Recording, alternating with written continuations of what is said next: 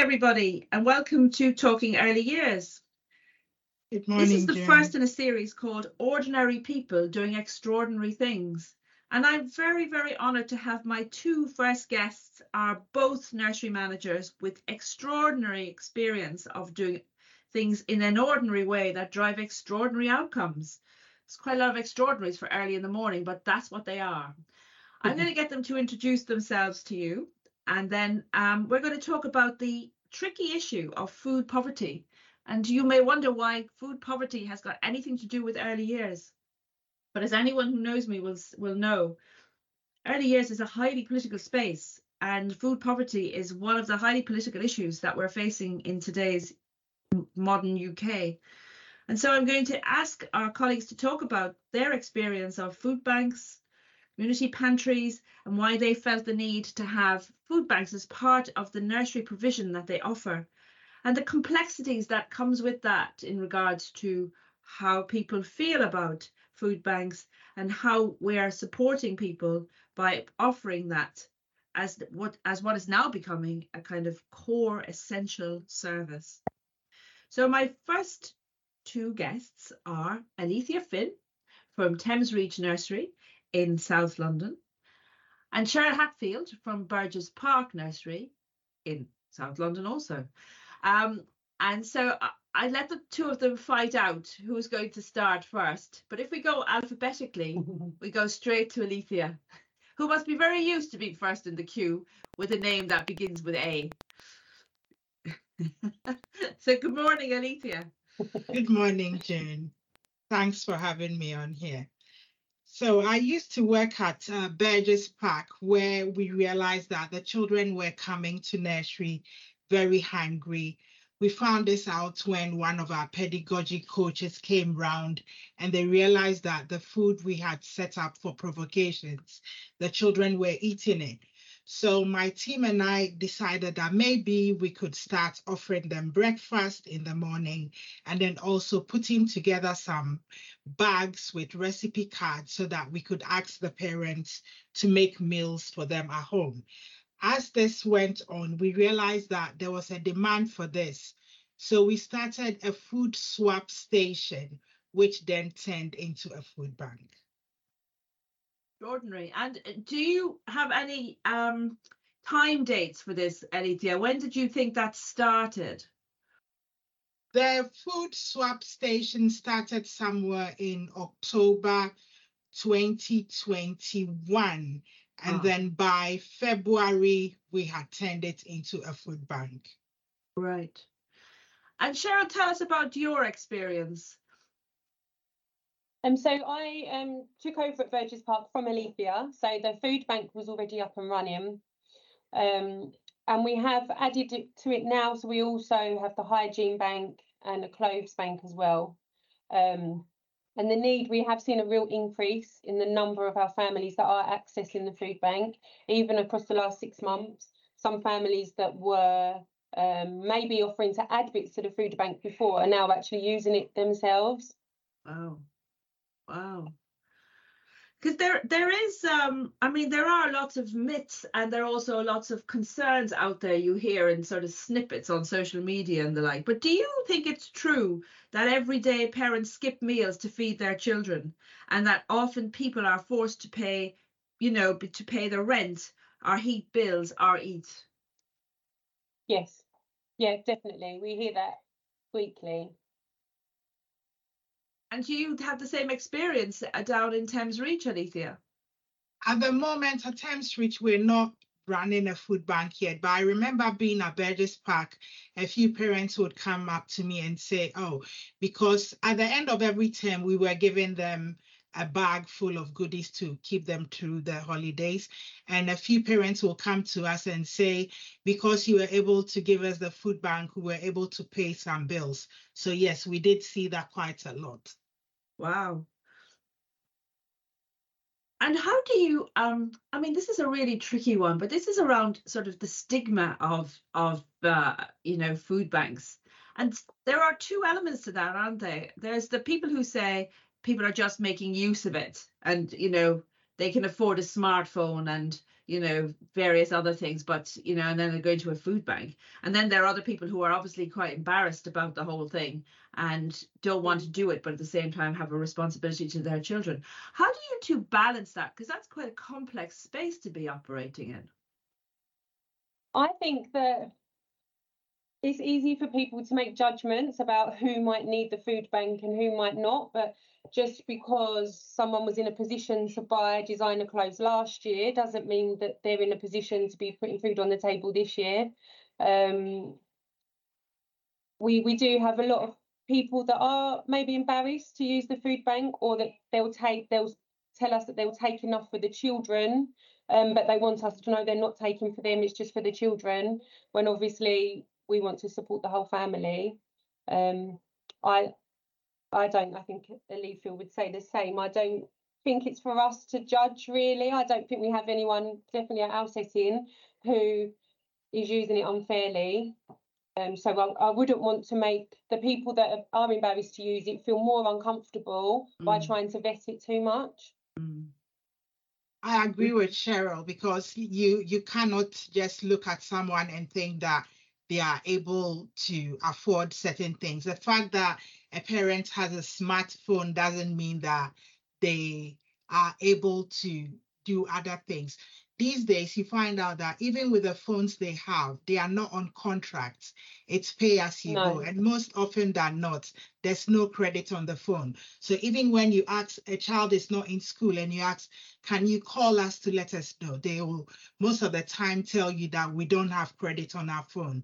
So having a smartphone doesn't necessarily mean you should be able to afford other things for your family. No, and a phone is, for some people, it is essential now. Everything's digital. Some people would be very isolated without a phone as well. We might be the only adults some of our parents see each day. So it's important. It is more important than just having it for the sake of having it.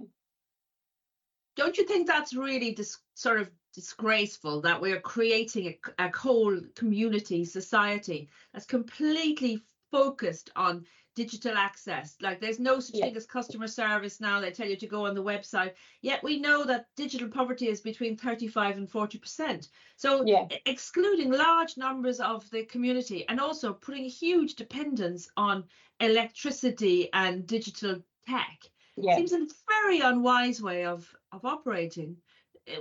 What's your take on that? Yeah, I agree. We have maybe some families that are supported by social care or have health appointments, and everything is sent pretty much now through text message or email, and some of our parents are missing things because they don't have access to a phone to receive those messages. And in the past at Burgess Park, you have parents who, when they come looking for a place, you say apply online, and they have no idea how to do it or have access to it. So we would then sit down with them so that they can get the forms filled. Just back to the food banks for a minute, guys. What is the most kind of, I suppose, popular food that is, that people take? Because you often notice there's a sort of food box in a supermarket, or recently my dad died and he was gluten-free for a long time. And so we know a lot of people are gluten-free and it's really expensive. So I took everything that had not been opened up to the local food bank, so that there was a sort of specialist kind of area of gluten-free for people who would access it. But when I looked into the sort of food bank itself, there's a real kind of odd selection of food, and some of them would be what people would be objecting to, in that there were high sugar, maybe high salt kind of substance, food and stuff. So I just wondered, what you tend to sort of see people want the most of, and if you were giving an advice to anybody, what would you say to donate?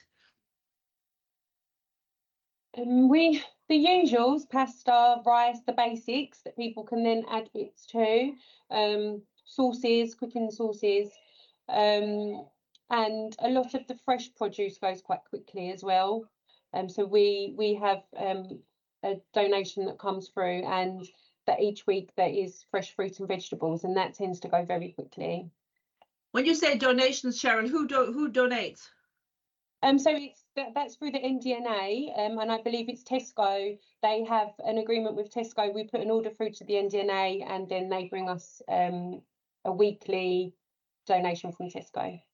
Is that what they call Vitamin Angels, or is that something Vitamin different? Angel. No, that is it. And Anita, did we not also start a relationship with City Harvest? We didn't start one yet, but at Thames Reach, we have an intention to start it here. Because I know other leaf nurseries work with City Harvest, and they donate, I suppose, food that would otherwise be wasted. So a very good kind of sustainable model, really, in that. So if you were if you were both kind of going to suggest to people what the best thing to donate is, what would you say? We would say things like rice, pasta, cooking sauces. And it's very interesting. It's not just the food that the parents take a lot. We find out that they take a lot of toiletries. So like ladies' pads, toilet roll, those are very popular. Toothpaste and even washing soap goes very, bath foams go very quickly as well. Yeah, and we have children, who like you say, have maybe gluten-free or certain diets. And if the parents can save money on the hygiene products, then they can go out and buy the food that they need. I totally get that from my own experience with my lovely dad. When you go to a dinner party, quite often, when you say you work in the early years, you get that kind of patronizing, oh, nice but dim kind of response stuff. When you actually, get people to wake up to the kind of complex world that we operate in, and you talk to them about food pantries and community food relationships and, all of that, how do people respond? I think a lot of people are surprised that, like you say, you read things on social media, and I don't think a lot of people realise how common those issues are and how many people are struggling now, especially that you can have two working parents and they are still struggling to put food on the table. Would you say the same, Alethea, that people are surprised, or do you think people don't really quite believe it and you have to persuade them? At times people are surprised, because I remember at Burgess Park we had a parent from our Gambut nursery who decided to do something nice, and she found it very surprising that parents could not afford certain things. So she took it upon herself to make Christmas dinners for the children and adding gifts for the families. Yeah, at times we take for granted that other people cannot afford to do certain things for their children. Yeah. And in terms of, there's often another conversation that's kind of goes parallel to this, which is, can people cook? Or are they do they have access to cooking materials? Because I think you guys both know parents who are living in temporary accommodation are in quite tight environments. What do you say to that? Because like when I went to school 150 years ago, and maybe when you went to school more recently, we were taught to cook basics. We were taught to cook basics, and then that all went because education decided they were far too grand to be thinking about cooking and basic stuff like how do you run a family home and stuff when we're all going to end up having to do this. And they stopped it all, and they were then bringing it back. I think they used to call it food technology. And I remember talking to people, and they'd say, "Oh yeah, it means how to put a few bits on top of a pizza base." But have you seen any changes in that, and in your own children learning, and have you do you think we should be doing more about supporting people to learn to cook, even though it's not really our world? I think we should, and we should be having some classes for parents, because even here at Thamesmead, we've got a parent who just yesterday came to me and said, oh, we had a play and stay, so she brought her son and she said, oh, I gave Liam a sandwich and he won't eat it. And I was like, why? He goes, because everything you give him here is cooked from scratch. So he's now getting used to food that is cooked, and I can't cook. And I found that very sad that she can't cook, but now her child is having cooked meals at nursery. So now she's going to have to find a way to learn to cook. So yes, I think we should bring that back so that it would encourage parents. It would also help them to learn how to make easy and healthy dishes for their children. I guess that's one of the things we're trying to do with the Chef Academy, isn't it? Is to kind of build that out. Is that an experience you also have, Cheryl? Yes, yeah, and we actually had Sean, who leads the Chef Academy, come and do a workshop with our parents, and some of the parents came back in afterwards and they admitted that they understand that their children don't eat certain things, vegetables mainly, because they haven't been exposed to them at home. They haven't had the opportunity to try them. And they were quite surprised at the things that their children did eat when it was prepared in the right way and when they were involved in the cooking process as well. So that was quite, I think, an eye-opener for some of them. But as you say, some of them just, even with the best will in the world, they don't have the means to cook at home. We have a significant increase in children who are living in hotels at the moment. Wow. So are you thinking that you might do things slightly differently in your food pantries then to kind of accommodate that? What changes might you make to make that more accessible? Yes, that is something that we have been discussing, what we can provide for families that don't have means to they might not even have a microwave, Wow. but with it still being healthy, or as healthy as we can. But that's an ongoing conversation at the moment. Wow. It's quite scary, isn't it? When when you're thinking about 2023, and just to conclude, then, if like looking forward to the next 5 years, because I think at the beginning Alethea said that she first really started to kick this off in 2021. We're 2023 now, so by 2025 and beyond, what challenges do you see ahead? And like, what solutions? What's our call to action here? What should we be doing?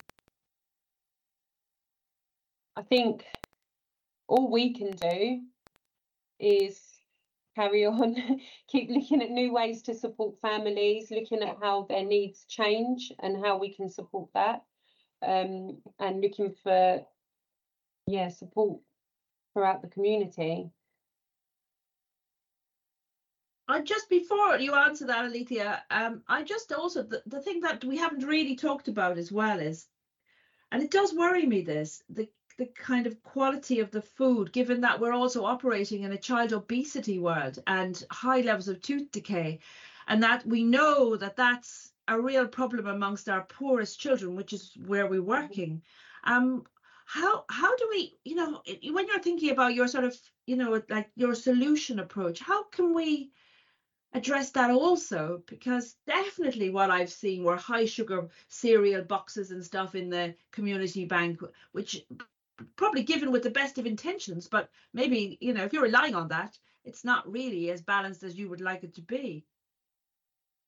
So I think that we have to raise the awareness of sugar and salt in food. So recently at Thames Reach, in our prospectus, Sean has given us a leaflet that has sugar portions and all that, because some of these parents genuinely do not know, and even some of our staff. So the awareness needs to be shown so that we can have a bit of workshops to teach parents about the sugar intake, the salt intake, and also introduce healthy eating. And also we can work with, at Burgess Park in the past, we worked with an organization that was providing toothpaste and toothbrushes to the children. So they were taking it home and we were encouraging the children to brush their teeth in the morning and the evening.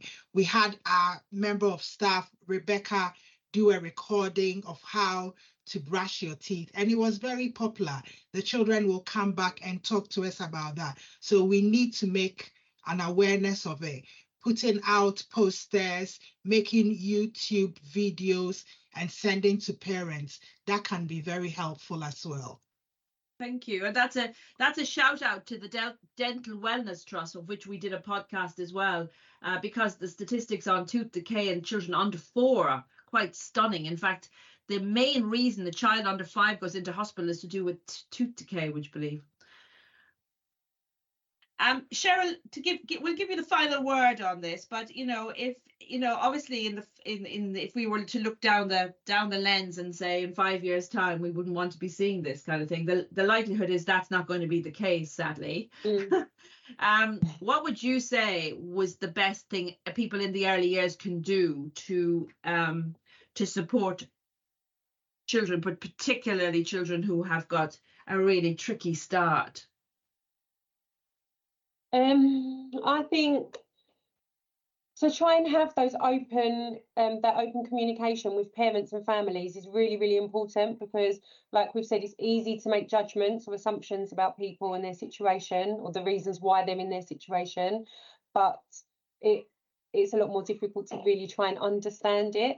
So I think that would be one of the biggest things, in my opinion, is to really try not to pass judgment and to have that open communication and look at the best ways to support each individual family. My push to you both might be also that you've got food and you've got toiletries and you've got clothes, and I think you work with Sal Shoes as well to do shoes. That's another great organisation. Would you also consider having a book bank in there for the children to take home? Yes, we actually do. We have started. We were given some books from the Dolly Parton programme that she's the books. The Imagination Station, is it? So we have some books now, but yes, I would say that's it's one way that if we can give them a book to share with their children, there's so many benefits from that, and it doesn't have to cost them anything at all. No, so food for the tummy and food for the brain, I guess, is what we're talking about here. And the recent research that Book Trust have just come out with also suggests that books not only are helpful in relation to all language and development, but are actually very powerful in bonding. Yes. Yeah. And what we did, we had some parents say that the children know stories because they have them read to them on apps. So they'll put an app on the tablet and somebody on the tablet will read the story to the child. So by giving them the books, we've been able to explain the benefits of actually them sharing the story with the child. Yeah. Excellent. Alethea, do you want the final word? I think what Cheryl has said sums it up. We can't just make assumptions on people using the food bank. Open communication will be very helpful, because at times too, these parents need someone to talk to, someone to listen to them, someone to advise them. So open communication is very useful. So the power of the early years is magical, really, isn't it? And yet society doesn't quite understand what we do, and certainly government policy doesn't always support what we do, despite the influence of people from the Princess of Wales to beyond. So your argument really is that right at the start here, we can actually make a difference if we inform, support, and help parents from both their food perspective, but then food for brain perspective as well. Yes. Yes. Yeah. Thank you both very much for livening up my Friday morning with such interesting conversation.